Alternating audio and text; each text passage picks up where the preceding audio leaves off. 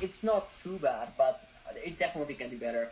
And also the main problem that I saw with recording over Zoom, that's why I was hesitant a lot to starting a podcast at first, was that this regular conversation dynamic is often, it's not the same thing as if you were in person. So what Ed told me to do is that you record an individual audio file clip on each person's phone. So that you as a host, you record either on your phone as well, you just put your phone, it's very simple, you just put your phone next to your laptop once you're talking, and you turn on the voice memo app, and you ask your interviewee to do the exact same thing. It's not a difficult process, but the difference in quality I thought was quite insane. I remember texting as soon as I recorded my first podcast, I saw, because, I had the Zoom recording, because I was like, I'm not sure how this is going to play out. I'm going to do the Zoom recording just in case, and I'm going to do the phone one. And then, you hear the difference in the audio quality, and it's just, it's incomparable, honestly. It's way different. It's way better.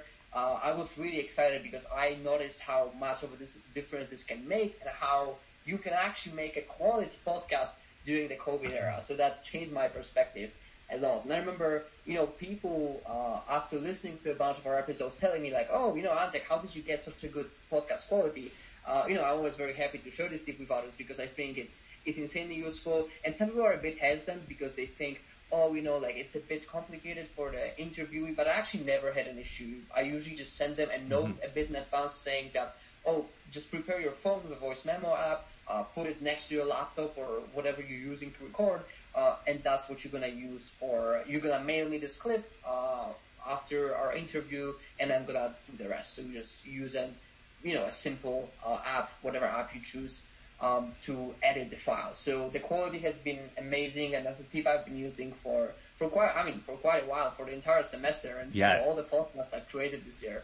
Exactly. And I'm so happy to hear that. I'm so happy that I remember people messaging you messaging me that like the audio quality is really good for these podcasts that are, honestly like student produced, but their quality is close to the professionally produced quality. And that's really great and just great to hear about. Yeah, no, we're hopefully going to get better. We will be in Princeton next semester, so we'll hopefully be even physically in some studios, at least, not everyone, but we should have access to more and more equipment. But in any case, I think this proves that even if you don't have professional equipment that some people anticipate they will need for a podcast, you can still make something very cool. And then, for podcasts, it's so simple as well. Getting into the podcast market is very easy as long as you have some good distribution apps. And I think with this, quite a simple trick, you can really make something that's very good quality with relatively simple things and simple steps to take. Amazing. Awesome.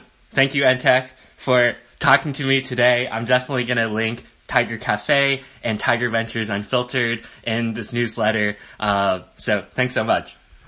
Absolutely. Thank you so much.